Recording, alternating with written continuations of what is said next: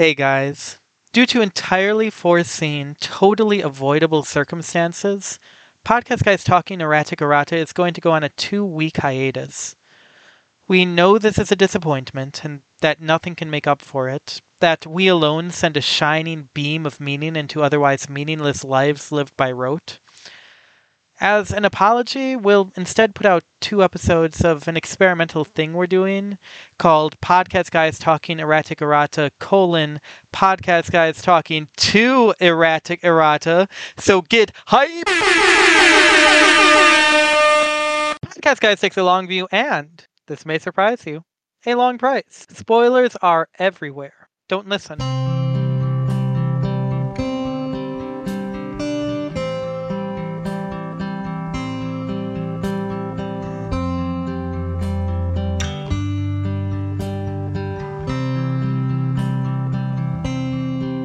Good morning, faithful reader. Welcome, fortunate seeker. This is Podcast Guys Talking Erratic Errata. Podcast Guys Talking Erratic Errata is a whirlwind reread of A Practical Guide to Evil, where A historian and a literature scholar tackle the big questions about one of the greatest novels of the age, such as: why is Hakram so weird about the clan? when will Hakram get to stand on Ubla's grave? And, speaking of orcs, why does Kat hate her own kind so much? Internalized Calawan racism, I guess?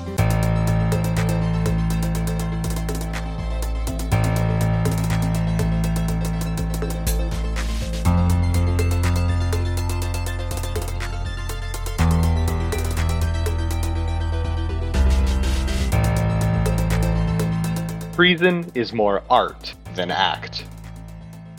Dread Emperor Traitorous.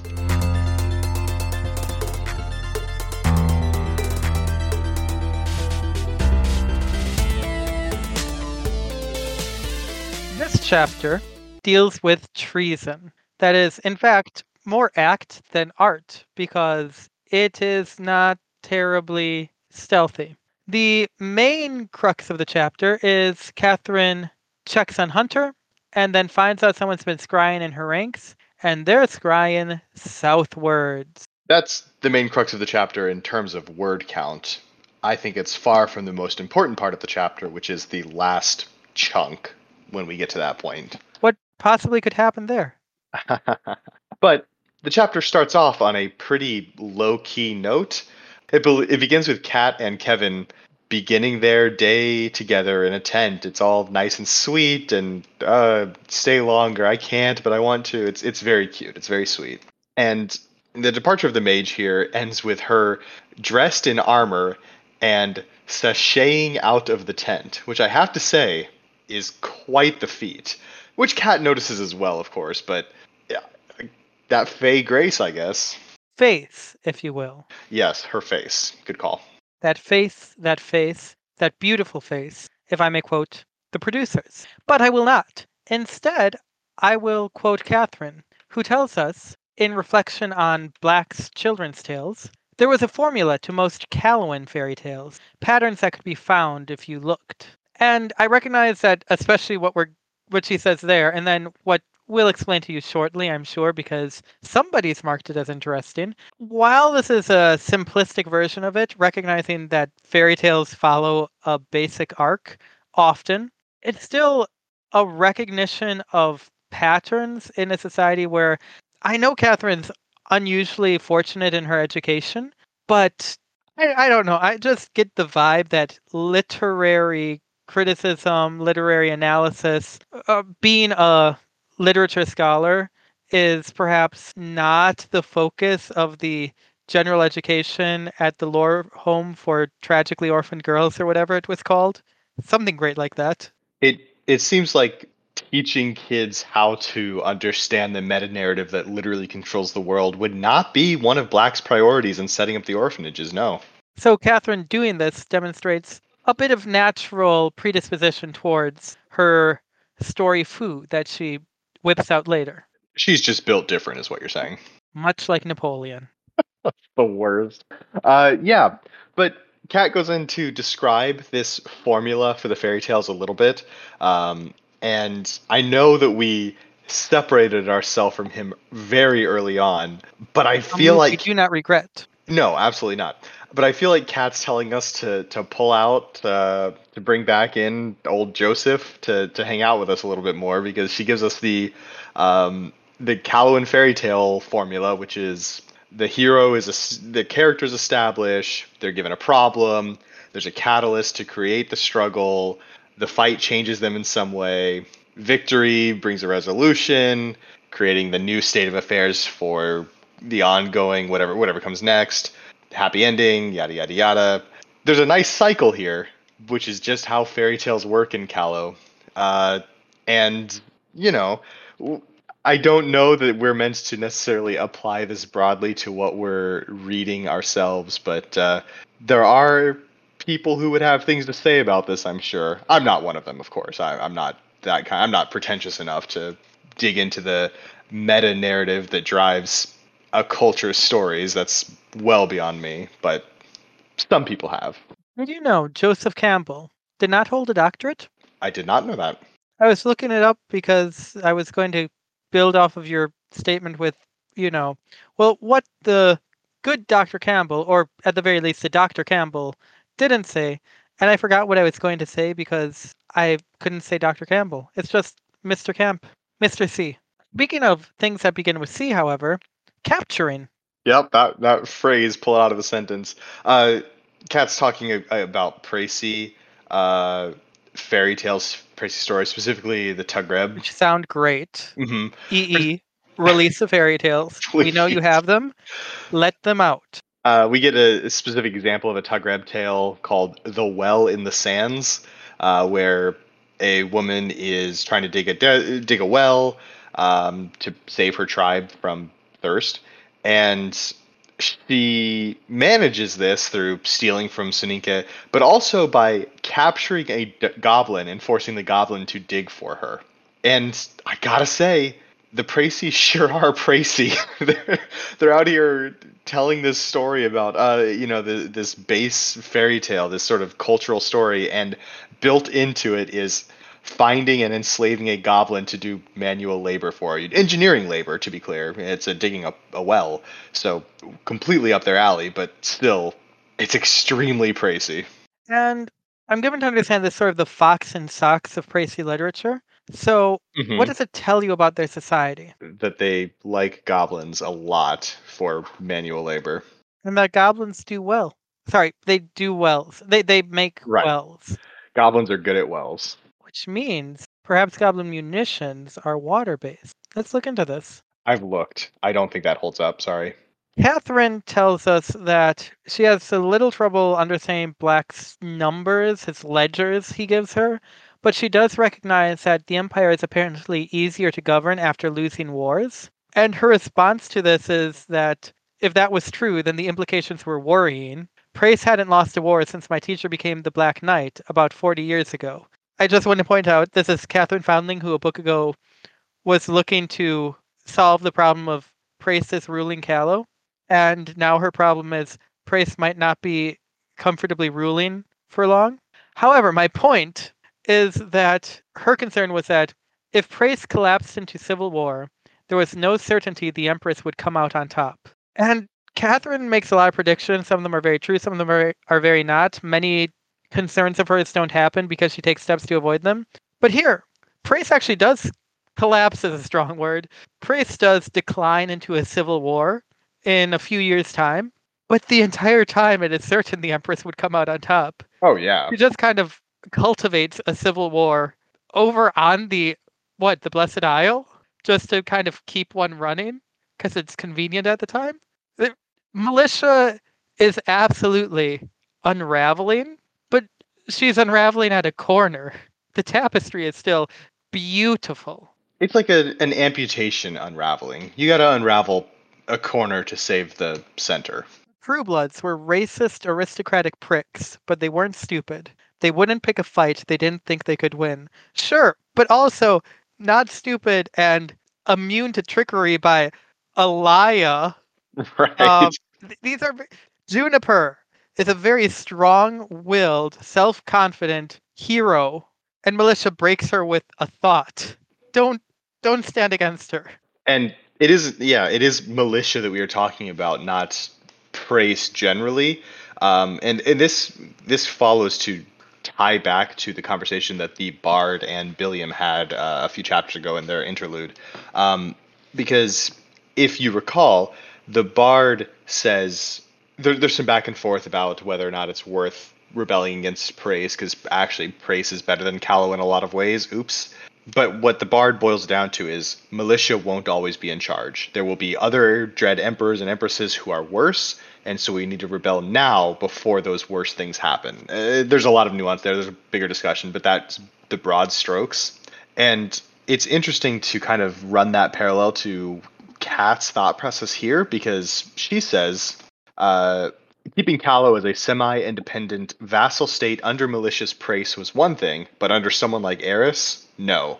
I'd rather raise a flag in rebellion than allow that.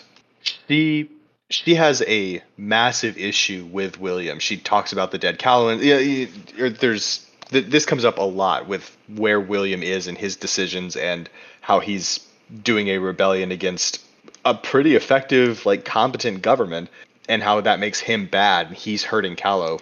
And now here's Kat on the other side of that saying if it were a different person in charge, she'd be doing the exact same thing. So her line between herself and William boils down to, frankly, how competent the current tyrant is. And I know we try not to use tyrant too often to avoid confusing Brace and Halika, but the Dread Emperor, Dread Empress, it really is just practicality for Kat. There's no ideological underpinnings aside from Callow and protecting Callow and the Callowins specifically. And so it's interesting to see a very similar argument to the one that showed up in the interlude come up here in Kat's internal monologue. I just appreciate that Catherine, I want to save Callow Foundling, has reached the point where she's just trying to preserve the Pracy order. The depths to which she has fallen in her ascent are tasty. On her priority list, she's got a 1A and a 1B, and those two things are the lives and safety of all Callowans and also the status quo, and which ones comes first kind of goes back and forth. Yes, but if she can't figure this out, it's going to blow up in her face. Which is true for a number of problems. Kat realizes that before she can start making these big sweeping moves, she needs to handle things back home, home being this camp that she's in. And after her discussion with Black, she realizes she needs to be taking the initiative. This is what Black told her to do, and she says that she needs to start solving problems before they blew up in her face. And to be clear, the problems she's talking about are it would be the potential disloyalty of her officer corps, which means that time to take the initiative, let's solve these problems now, means I'm going to start proactively testing the loyalty of all of my friends in a way that comforts me to put my life in their hands. It's such a weird, like, all right, I'm gung ho about this now. Let's go test my friends. I'm sure it will work out for her magnificently by the end of the chapter. Don't worry. Oh, okay, cool. Speaking of magnificent things, do you recall our perhaps preoccupation with chariots, where they've come up before? No, I don't listen to the podcast, so I don't really know what we talk about. In all honesty, I don't either. But there was a preoccupation, and now there is a chariot. Oh, nice. The tent where Hunter was kept had a full line of guards on it at all times, as did the chariot we kept him in when we were on the move. This is a very appropriate place for a chariot. If you got a prisoner who you need inside of something while you're traveling, a chariot or a carriage is the ideal thing. So cool. A place where a chariot kind of fits in the setting in a way that I really can get behind. A lot of the times chariots show up and it's kind of interesting that they're being used. Here, yeah, I dig it. Even while he's asleep, 4 legionaries are watching him at all times, and they have orders to slit his throat the moment it looked like he was waking up. How much good that would actually do if the hero actually returned to consciousness was arguable, but the precaution had been so basic it seemed ridiculous to me not to take it. And she's right on both counts, because Catherine has shown a brutal efficiency with, hey, if the prisoners are getting away and that's a bad thing, make them stop being. But also, the fact that she acknowledges, yeah, this guy that got bisected and is fine, slitting his throat is probably not going to sap him, but what else can I do? which is also what I think Isabella's song was about in Encanto, because it's called "What Else Can I Do," and I think she's just Catherine Foundling, right? Uh, yeah, that checks out actually. That movie Mm, does have a lot of sort of undercurrents about which people around Isabella should just be summarily executed. So sure. Isabella is Catherine Foundling. Luisa is Hakram. Uh, Mirabelle is Vivian. No, no, our boy is. You think so? Because he can be thiefy because he's got many faces. He doesn't have the vibes. He's Indrani. No, he's a robber.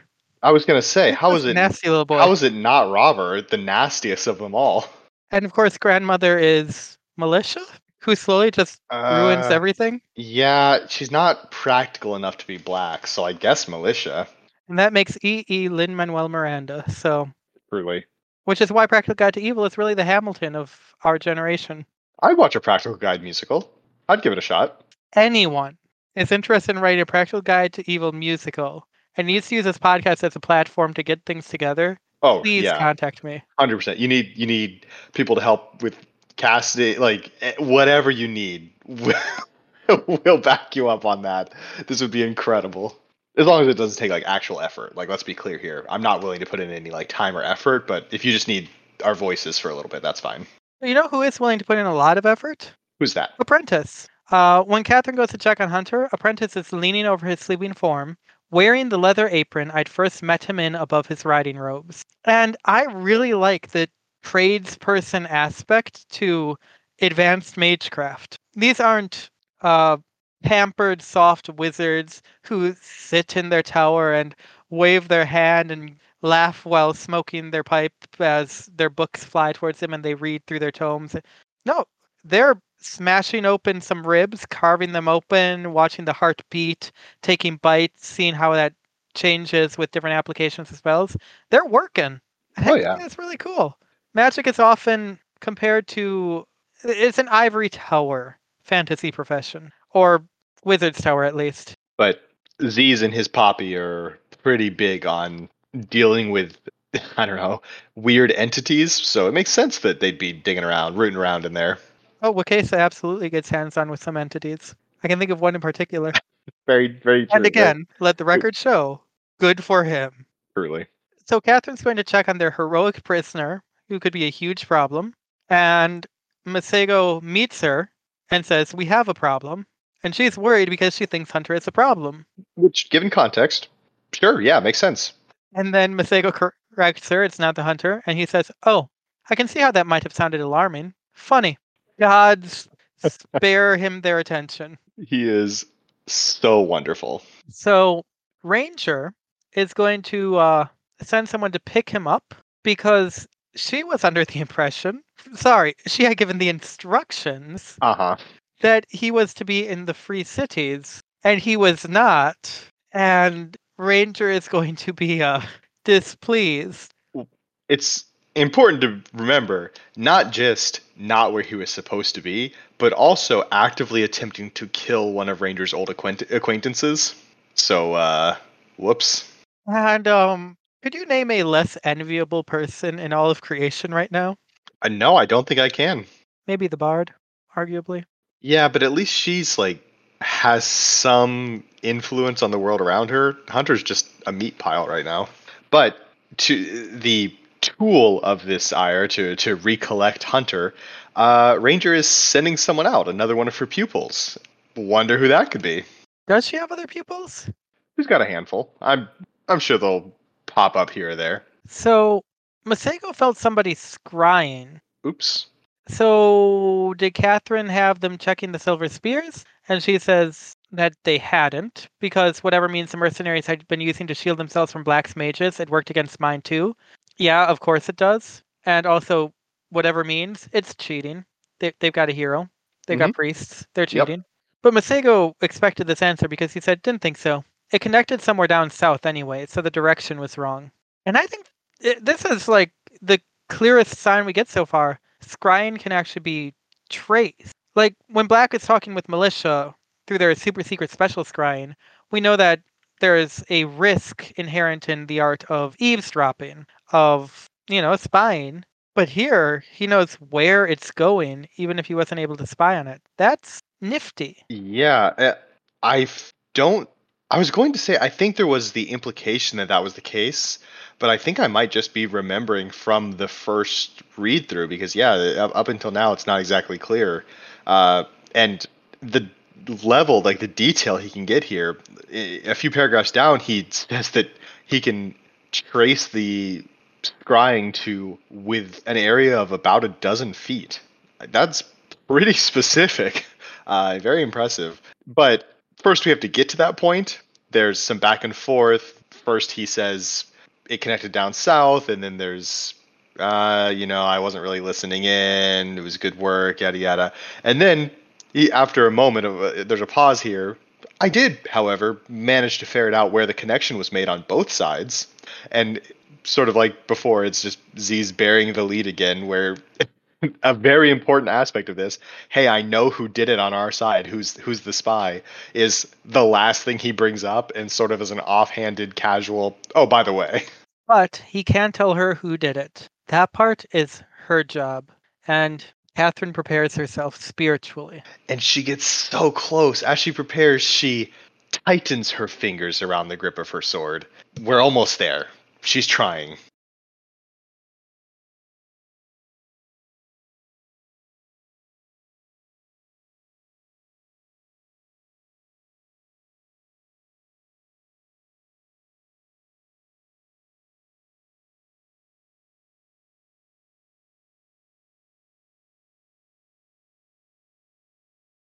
So, I love Apprentice, I love Catherine, but let's be real, who is in so many ways the greatest? Oh, Hawkram, of course. So, do you know who's just being the worst? Oh, Hawkram, of course. We get a dashed line indicating a break in the action. We go from "Let's find our rat," I said, which Catherine Ratface has nothing to do with this. Why are you so obsessed with him? Nice. He's hot, you have to understand.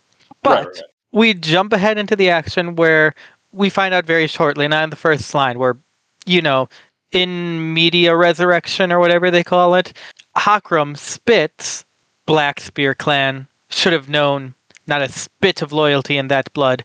One, great, probably unintentional pun there, Hakram, with the spitting. Two, chill, bro.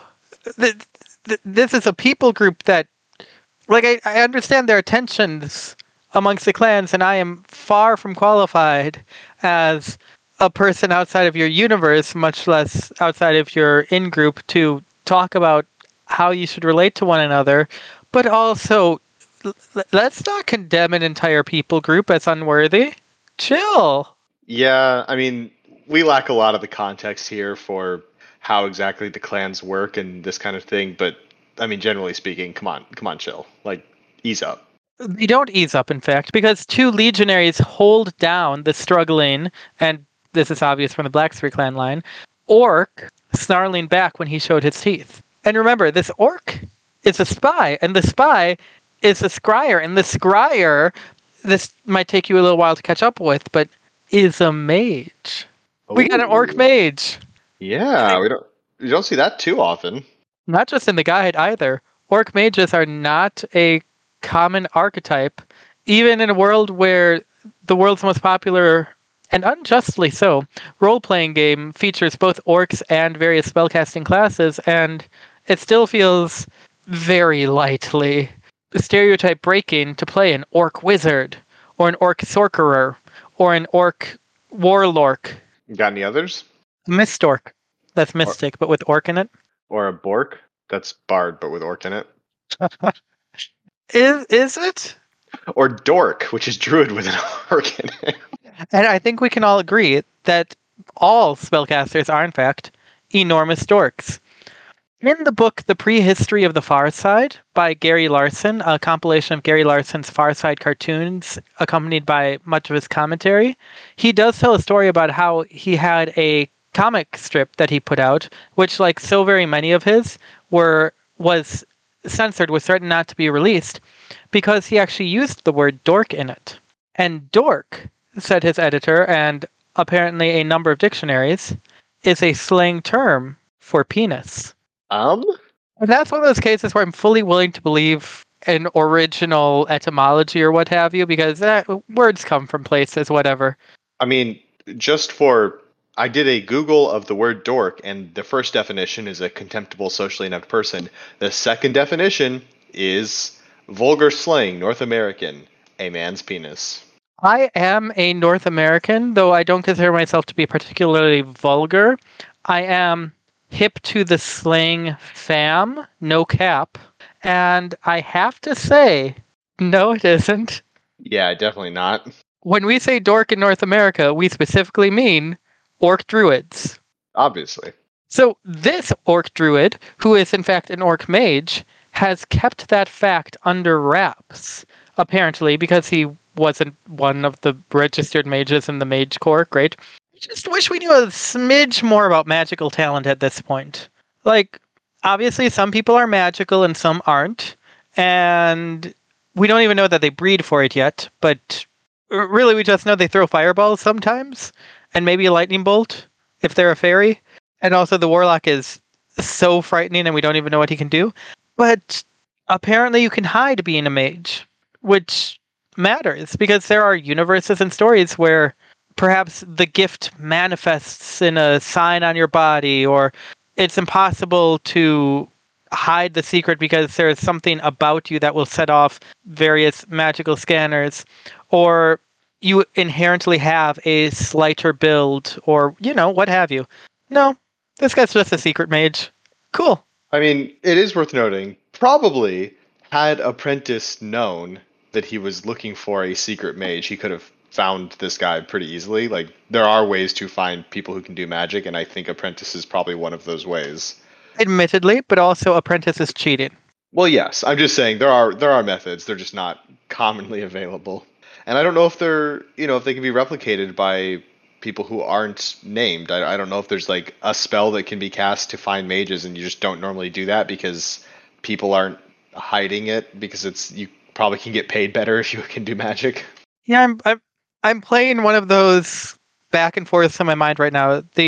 Well, if he knows that we know that he knows, but what the incentive structure would be for scanning the army to make sure there are no secret mages, because if there's a secret mage, that's a spy, but it's probably not going to happen. But if you're not scanning for it, then it would be something that could happen. And I'm not going to pursue that train of thought any further. Also, because if scanning the whole army looking for secret mages, we don't know if it's possible for somebody to have the talent and not know it themselves. Like if you were born a peasant and grew up your whole life with no one training you or talking to you about magic, you may not know you can do magic.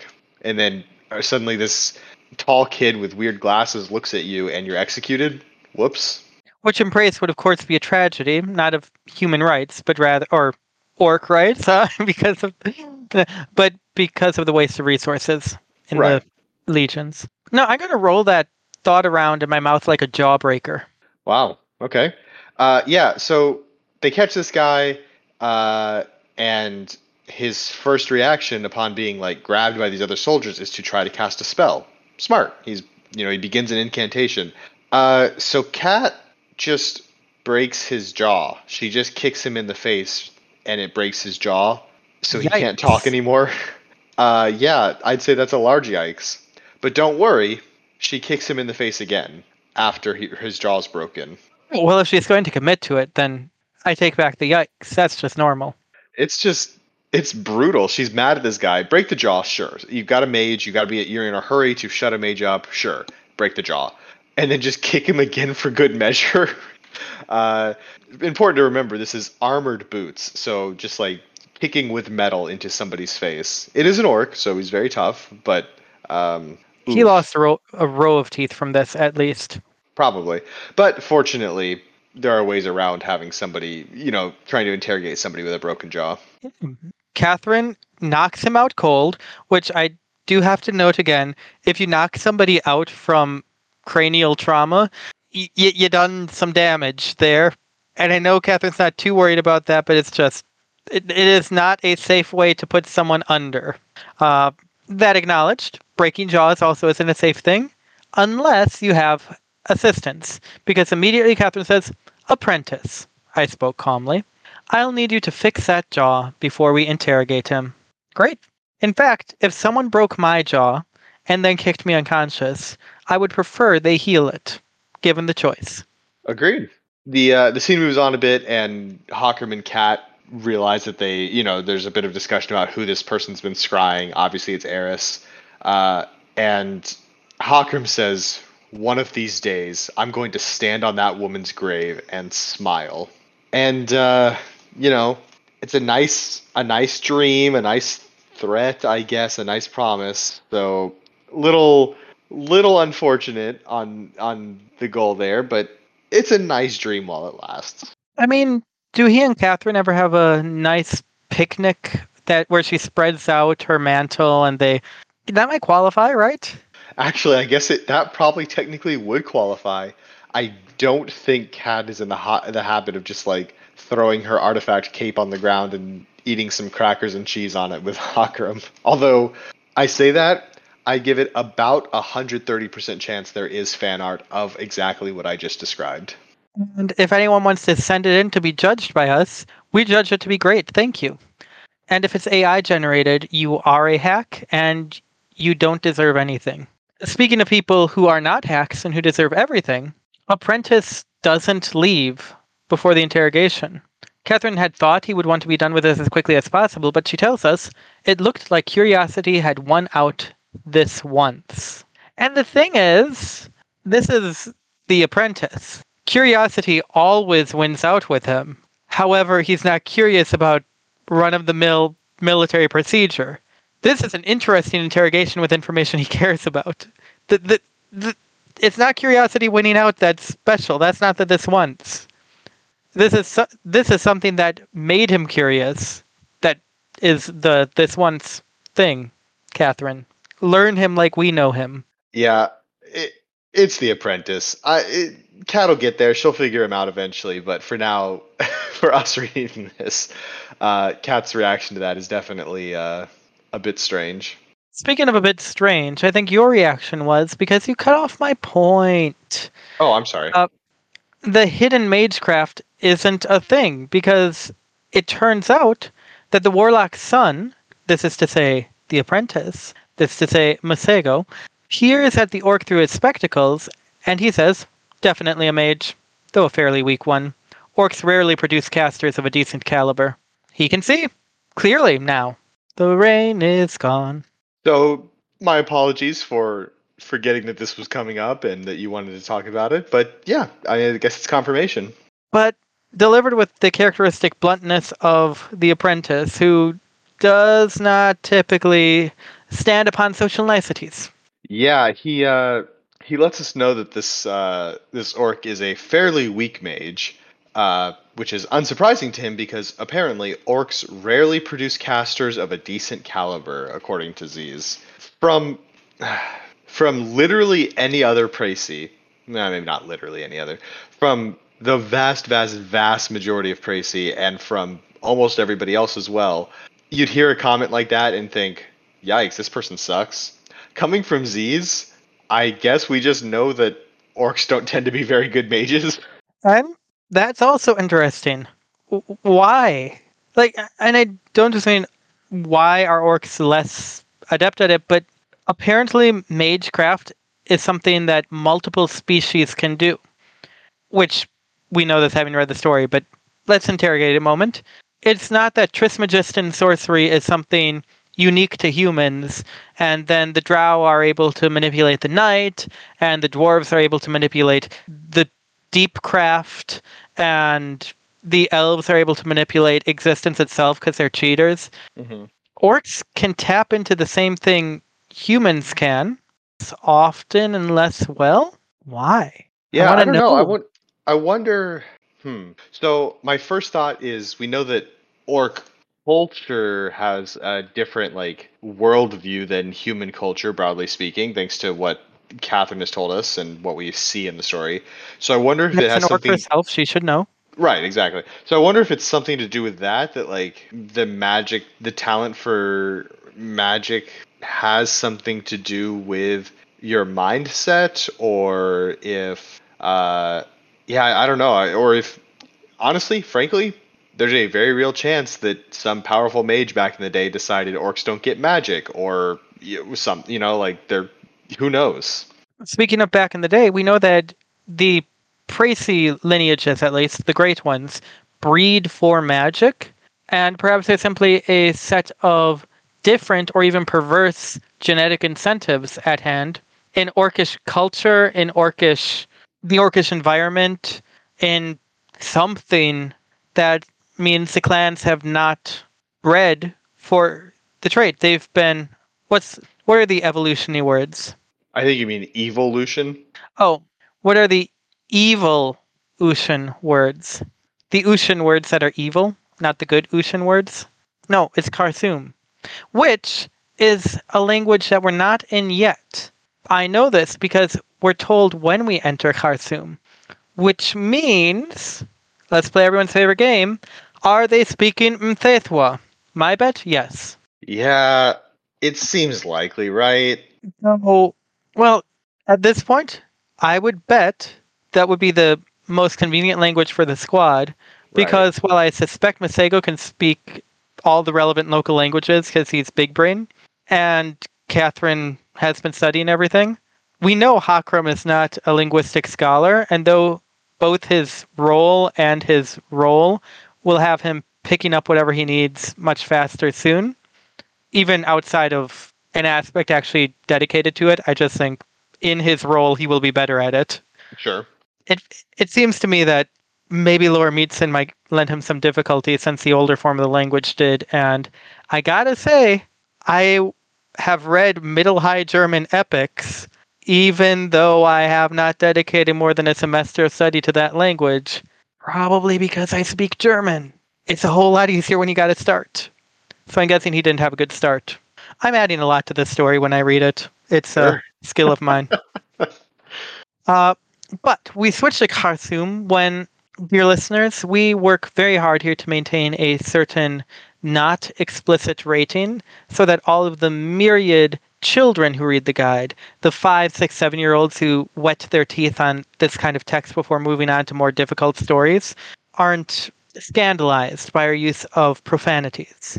So the censored account of what happens is that Catherine suggests that their prisoner not speak any lies, and he replies, "Heck you, Wallerspawn." To which Hakram growls in Khartoum, "Watch your god's hecked mouth." This is our switch to Khartoum. I know it's a switch because it's noted, and it continues to be, when the prisoner replies, "Look at you, human's pet," which, like, I know malicious human, I know black's human, but the leadership of the 15th is Orcish Juniper, half orc cat, Orcish Hakram.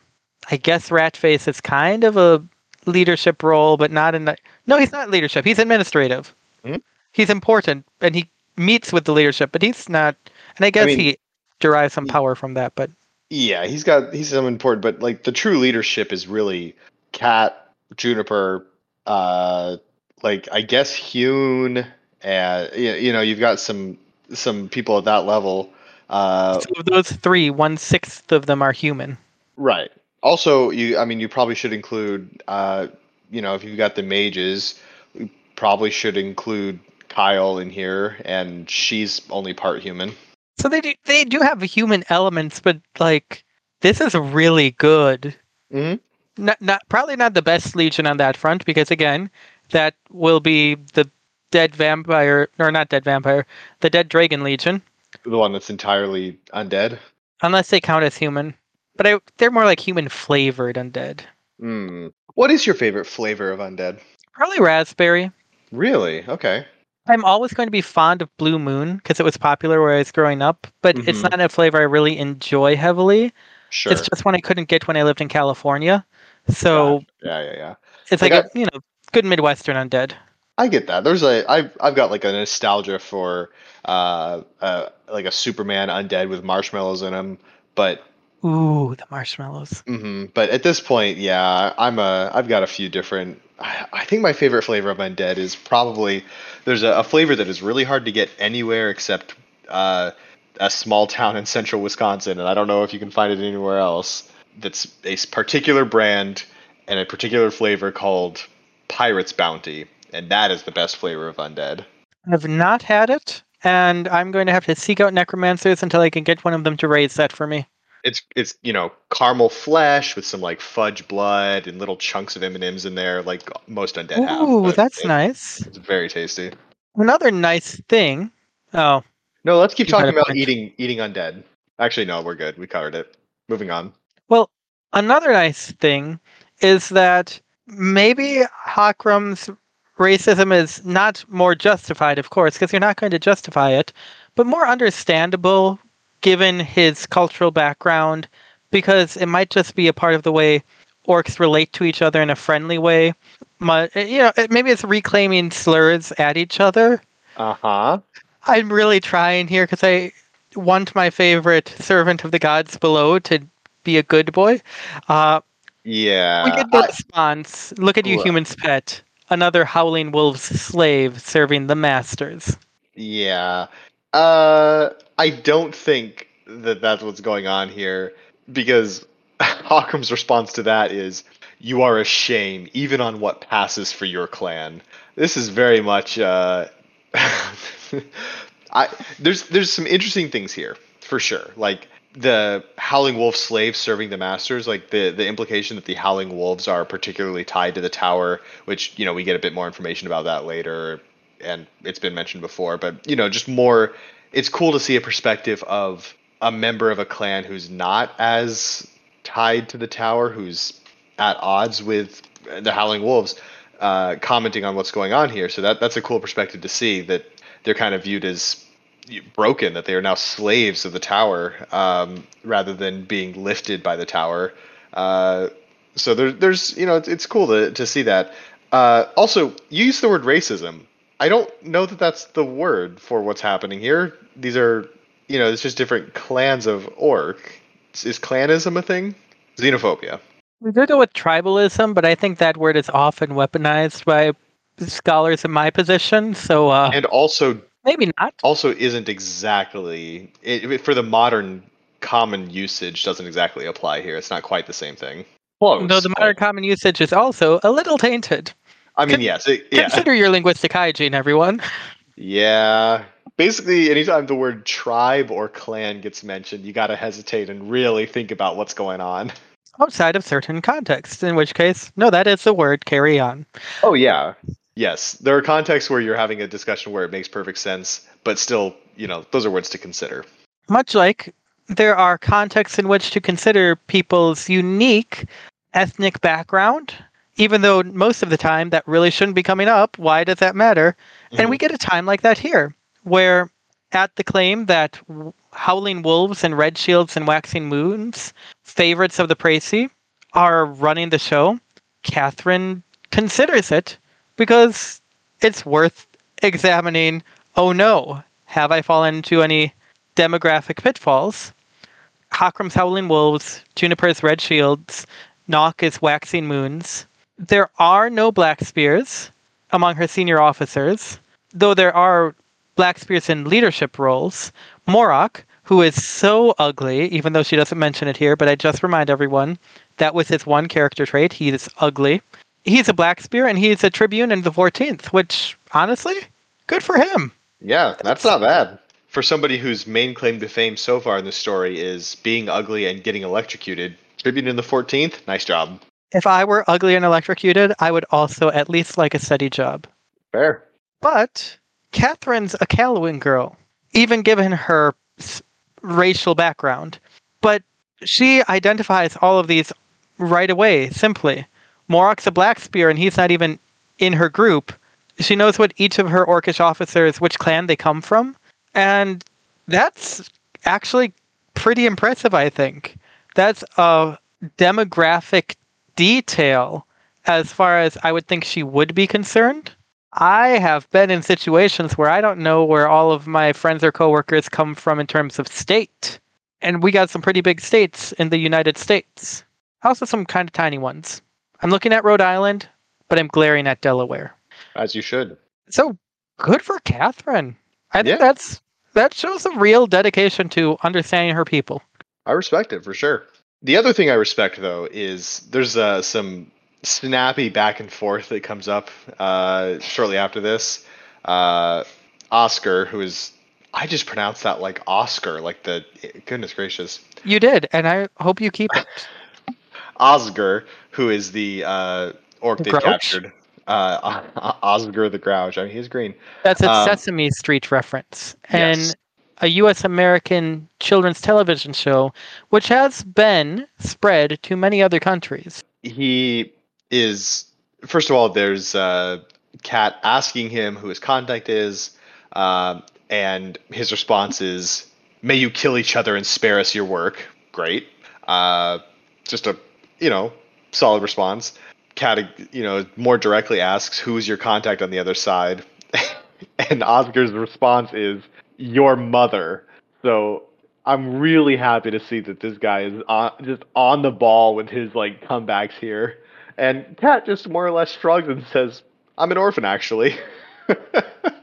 It's this little exchange here is very, very good. I really like this guy trying to really get under Kat's skin. I hope you and Eris kill each other. Get your mom, and Kat just gives up and speaks at him.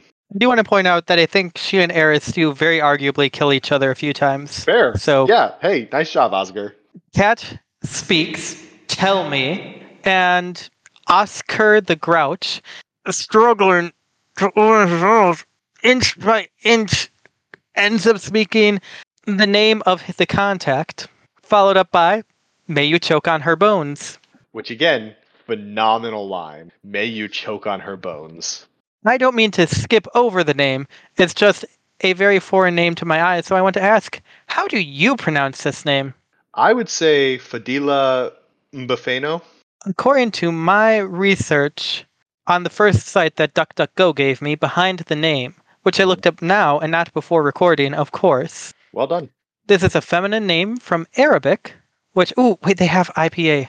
Well, I'm not putting a glottal stop there due to my own limitations, but the emphasis is on the first syllable. So, Fadila, if I am managing well enough, though I am aware that actual accurate Arabic employs a lot of sounds that my throat has not learned to make, and that I envy. Arabic is next on my list of languages I would love to learn. It's really cool. All languages are really cool, except for Esperanto. No, people speak that natively now. Hmm. I when you said What all language can I languages good? when you said all languages are cool, I had a moment of except Esperanto, maybe. So I'm glad we went to the same place. All languages are cool. It's such a shame that in a world with so many constructed languages, nobody has you know, put together a. Why didn't the bronies make a language out of My Little Pony words? Then I could mock that. But Oh, no. mock Klingon because they're just Trekkies. Yeah, but Rachel Bloom sings "Season of Love" and Klingon on a video you can find on YouTube, Okay. and everything she does is valid. Just mock British English.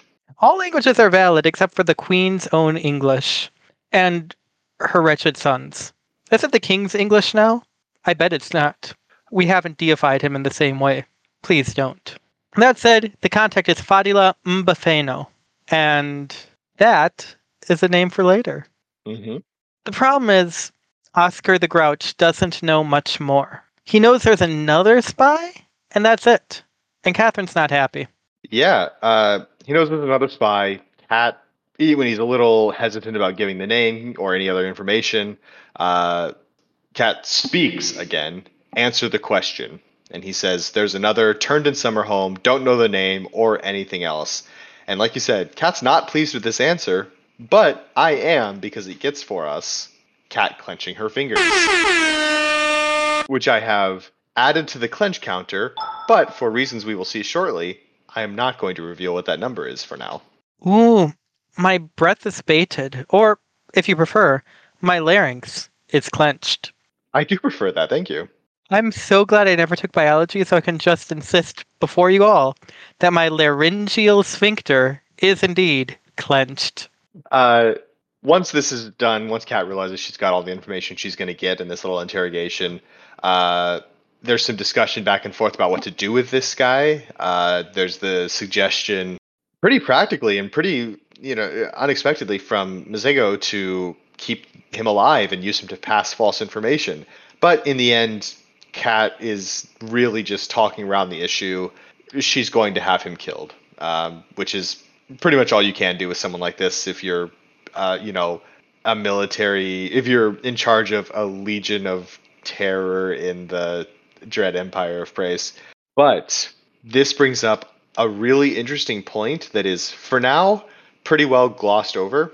Well, maybe not glossed over. It's not really dug into, at least by Catherine or anyone else, but it is thrown out there, and it is an excellent point. Oscar says, I see how it is. When your Calawan buddies do it, they get the soft death, the poisoning that the two traitors who murdered someone got, or your special company, the Galaborn. But if it's a greenskin, slaves who misbehave get the noose. And Ooh. he's not wrong. Like, his point here is a good one. Like, looking back at what has happened since she's been in charge, Calawans have been, they tried to desert en masse, and her response was, you're not my bodyguards. 2 Calawans did a murder and got poisoned. And this guy is a spy, which is, I would say, a bit more directly bad than deserting, but probably in a similar realm as the murder desertion. And he's getting the noose. Mersertion. The Mersertion, thank you.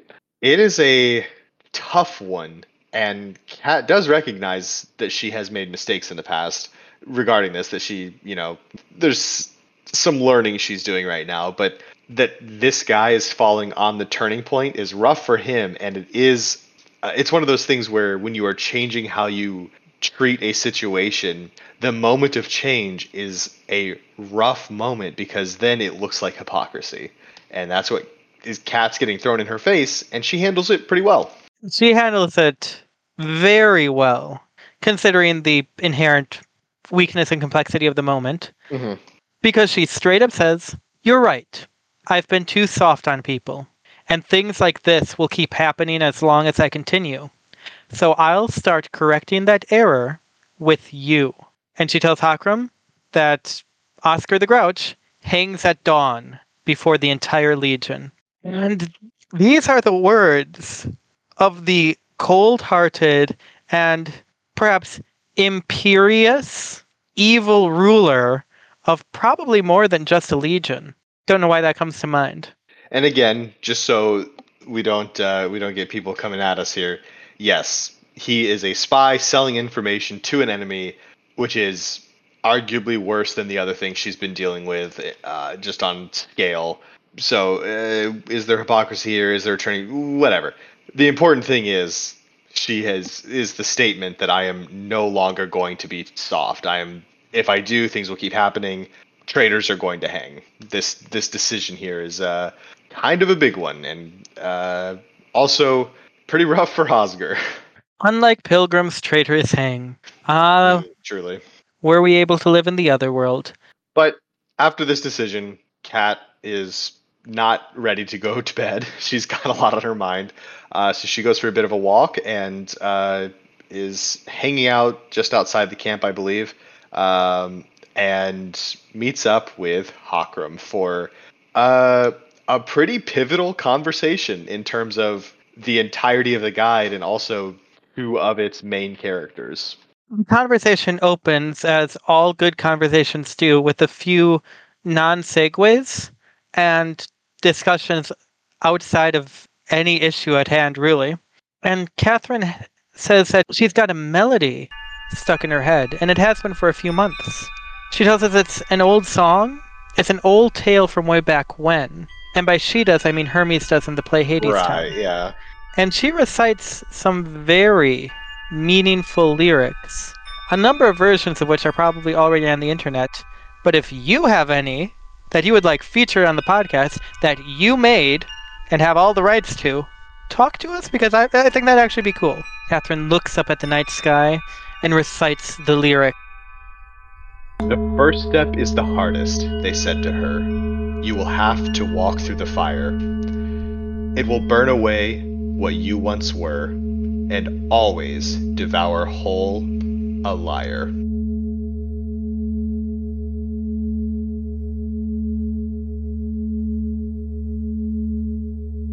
Malcolm's never heard it before. Probably not important. Yeah, probably not important that of the two people here, only one of them has this melody sort of just coming into her head out of the blue and she doesn't know where it's from. I mean, I've got a melody in my head right now from the Mountain Goats' new album, Jenny from Thebes, released today, October Oh, 27th, 2023. Or if you're listening to this episode later than that, it was released the day that I said it was, but not the day I'm actually saying it because we record in advance. Sorry to destroy the illusion. Hashtag not sponsored. And I don't think you have that tune going through your head. correct. It sounds a lot like the theme song of the Australian children's television show Bluey, interestingly. Catherine wants to make sure that the very brief jailers of Oscar are trustworthy. She asks Akram, are they trustworthy? And he says, as can be, which is the best they've got right now. And Kat's a little stressed by this, but also energized, I guess, because she's got a plan. So in reaction, we get a double clenching.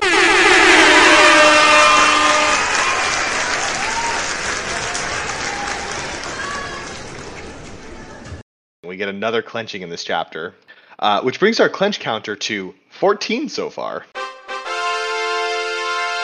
Kat then assigns Tortoise's line and Tortoise herself to Hawkram's direct command as a sort of counter spying operation. Their goal is to hunt out the rats. And He's putting Hakram in charge of an intelligence operation? yeah, interesting choice, huh? But we get she wants all of the informants found, and she wants these all of them dug out, and Hawkram is looking forward to it. His tone low and fierce. He's excited to be doing this. And I don't know about you, but do you smell something? Because I smell an aspect solidifying in this moment. It is she is as part of this conversation. The conversation begins with, aside from Kat's little ditty, begins with setting up Hawkram to find the things Kat needs found.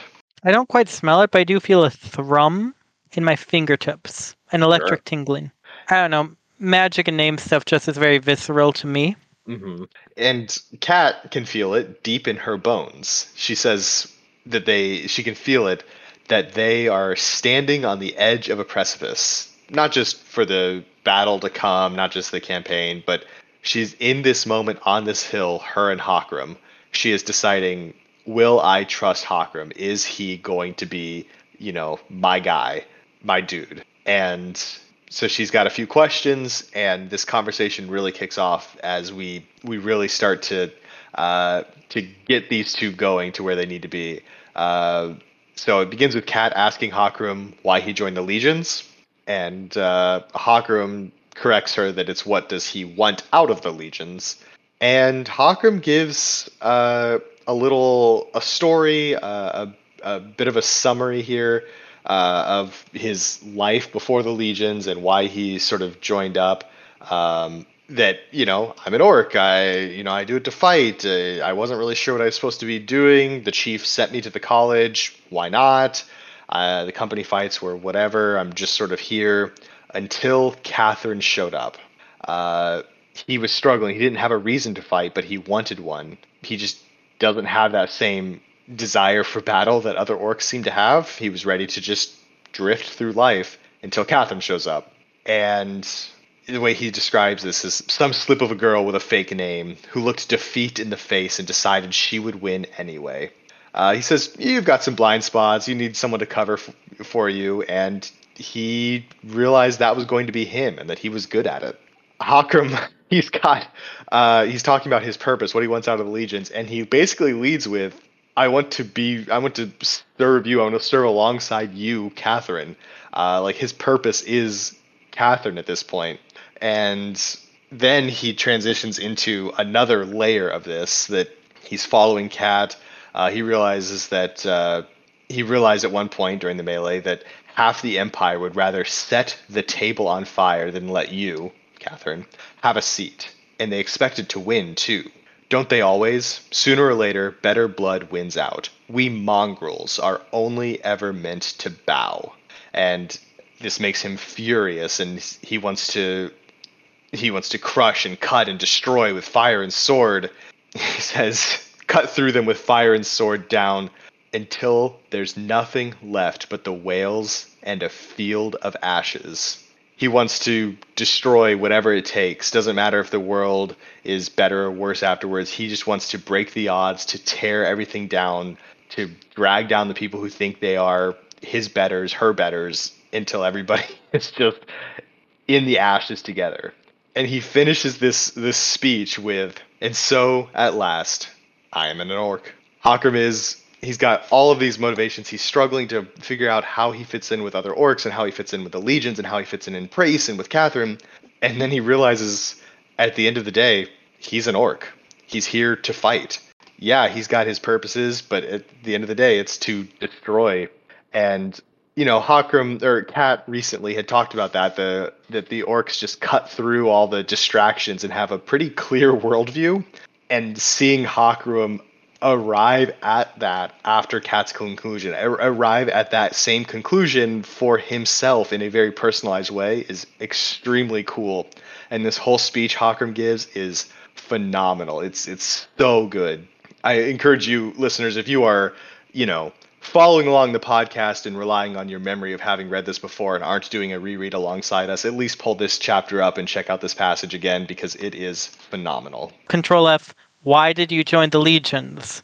Or if you Control F like I do, NS comma space capital H. It will get you where you're going. There you go. It's an amazing and powerful moment, and Catherine doesn't reply directly because they're doing the really cool thing where they don't quite engage with what the other is saying, but reply past it, letting the conversation fill itself in. He says, "At last I am an orc," and her response is, "I spoke with Black the other night. He told me he's the most selfish man I'll ever meet, and I know him well enough by now to know he meant every word. I should have been repulsed by that, but I wasn't. Underneath all the rationalizations, I think I'm just the same." She talks about her childhood, how she thought someone should fix something, and how she realized nothing would change if she just waited for someone else to step up. "It's not that I think I've been chosen, Hakram. I haven't.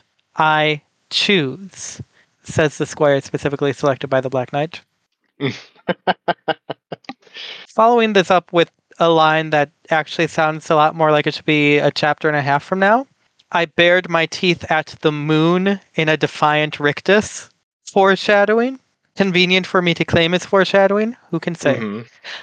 This is the moment where Kat is talking about seizing her own name, and she's also we get her pulling back the curtain and being completely honest with Hakram and therefore us with this speech, and it is this is her side of arriving at basically the same conclusion Hakram has, just from her own background, her own storyline to get here. And she gives this line about how she's no longer willing to let someone else decide my fate for me. She despises this idea with every fiber of her being. And then, in a not quite altruism, but sort of a mirror of it, she says, "And if I don't trust them with my own life, why would I trust them with anyone else's? Why would I entrust them with the land of my birth?" And this sets up a lot, I would say.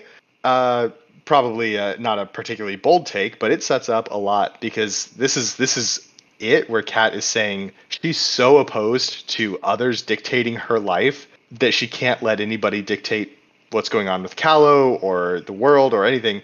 But it also it's not just I can't have anybody in charge of anybody else. Absolutely not.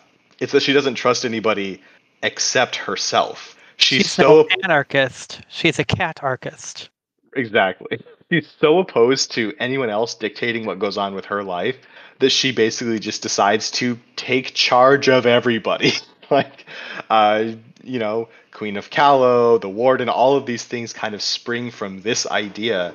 And to an extent, because of the way stories work, from this moment, which is, Kat admits to us, treason. But consider who her interlocutor is and where he comes from. She is speaking to an orc about not letting others decide her fate any longer, which they have for too long. She is speaking to an orc about living under occupation. She is speaking to an orc about a fight for freedom individually and on the behalf of others collectively.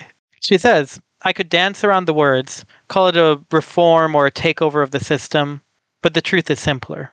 I want to rule Callow. And that's the admission that she's been building up towards, that we've been kind of hinting at in various places. Kat's not messing around. She's not here to reform. She is here to be in charge. And, you know, she's not admitting this to anybody except Hakram. But she does admit this to Hakram. She expresses these orky sentiments in treasonous words to someone whose name is being molded by her own, not just in light of her own, but necessarily in its shadow and under its weight. And in this moment, the breeze ruffles the tall grass in the fields below them, and in a moment of beautiful poetry in prose, shiver and caress both.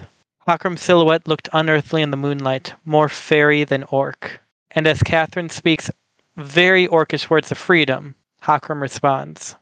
He responds and solidifies this sort of almost ritual that we're seeing here of these two swearing to each other, of these two personifying what this chapter is about. I mean, the title of this chapter is Trust, and here we see it. Hakram is kneeling before Catherine, and he says, he rasps, Warlord. A promise, an oath. I clasped his arm and hoisted him up. Adjutant, I replied. And in that same moment, it became the truth. And the chapter ends with this line, and so it ended, and so it began. We've talked a lot about how chapters in this story end so very well, and this one is in a tier of its own. Well, maybe not in its own. This one's in the top tier. It's so good. This exchange, this entire exchange, this meeting on this hilltop, so good. But the way it ends with Hakram coming into his name at Catherine's word, and Kat recognizing it is beginning, that everything that they have just talked about, this oath to each other to tear down the world for daring to think that it could control either of them, it solidifies here, and it is amazing. It is of such monumental significance that I honestly believe E.E. likely, at the very least in the rewrite, sought to see if he could find a way to stick this at the end of a book. This is a book ender of a line. Mm-hmm. Every chapter ends well, but this chapter ends so well. And this week's episode of the podcast ends abruptly. Yes, it does. Because as much as we would like to continue on this discussion basically forever, we are completely out of time. Join us next week on Podcast Guys talking erratic errata as we discuss Lost sleep. Lost goblins. And lost helmets. Wade in their blood.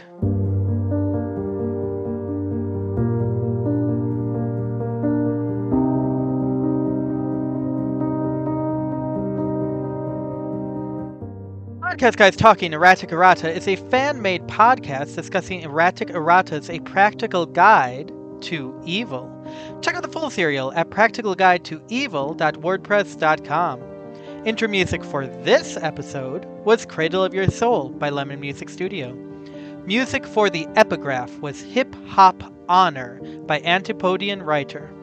Airhorn was DJ Airhorn Sound by Pixabay. Clench Counter Sound was Interface by Universe Field. Melody Signal was Wind Chimes by Pixabay. Lyrical backing track was Singing Bowl, Low and Loud by Pixabay. Applause effect was Cheering and Clapping Crowd 2 by Pixabay. Successful Trumpet Fanfare was Success Fanfare Trumpets by Pixabay. Outer music, which even now is elevating my voice to the realms of the divine, is The Price of Freedom by Daddy S Music.